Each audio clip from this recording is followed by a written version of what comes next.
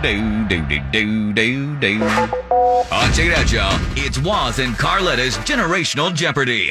It's 99.5 WGAR. We're ready to play Generational Jeopardy here. We've got Millennial Jay taking on Gen X Debbie. We were playing a little inflation game here earlier. What item, Gen X Debbie, do you think really sticks out when it comes to inflation? Definitely groceries. I noticed the other day there was butter. It was like crazy. It was like $8 for a cup of butter. What? Crazy. Yeah. Holy moly. Must be some of that grass-fed butter. Yeah, it was crazy. Yeah. What about you, Millennial Jay? Have you noticed anything that in particular that is just outrageous? Yeah, I'm going to have to agree with the groceries and also new cars, a truck. Oh, yeah. Trucks. Oh, yeah. Everything. Everything is so expensive right now. All right, well, we're going to ask you guys a few questions from different generations. First person to get 2 of these right will win some expensive concert tickets. How's that?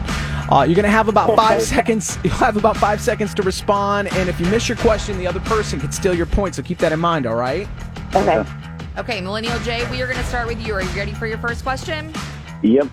Val Kilmer wrote a touching post to Tom Cruise on his socials about the new Top Gun movie, saying that he was, quote, still his wingman.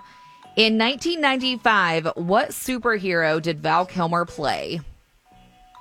Oh, my God. No idea. Okay. Gen X Debbie, do you have that answer? Can you steal the point?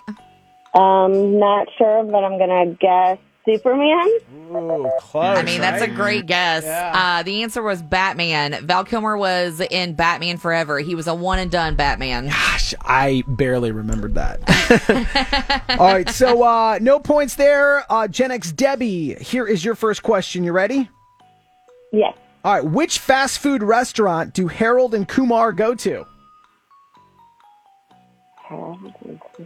2 seconds. I'm going to say McDonald's. No, it's not McDonald's.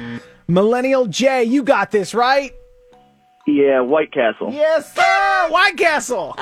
I'm sorry, I'm giggling because I'm thinking about the name of the movie becoming Harold and Kumar Go to McDonald's. As I'm saying the question, I'm like... It changes the feeling of the movie completely. As I'm saying the question, I'm like, well, isn't this it's in the title? Yeah, it is in the title, but listen, no judgment, girl. There's lots of stuff I don't know. I almost lost to a 10-year-old just a minute ago. All right, Millennial Jay, back to you. Are you ready for your next question? Yeah. You can actually win the game with this correct answer. Scott Baio was Chachi in the short-lived 80s show Joni Loves Chachi. What was that show a spinoff of?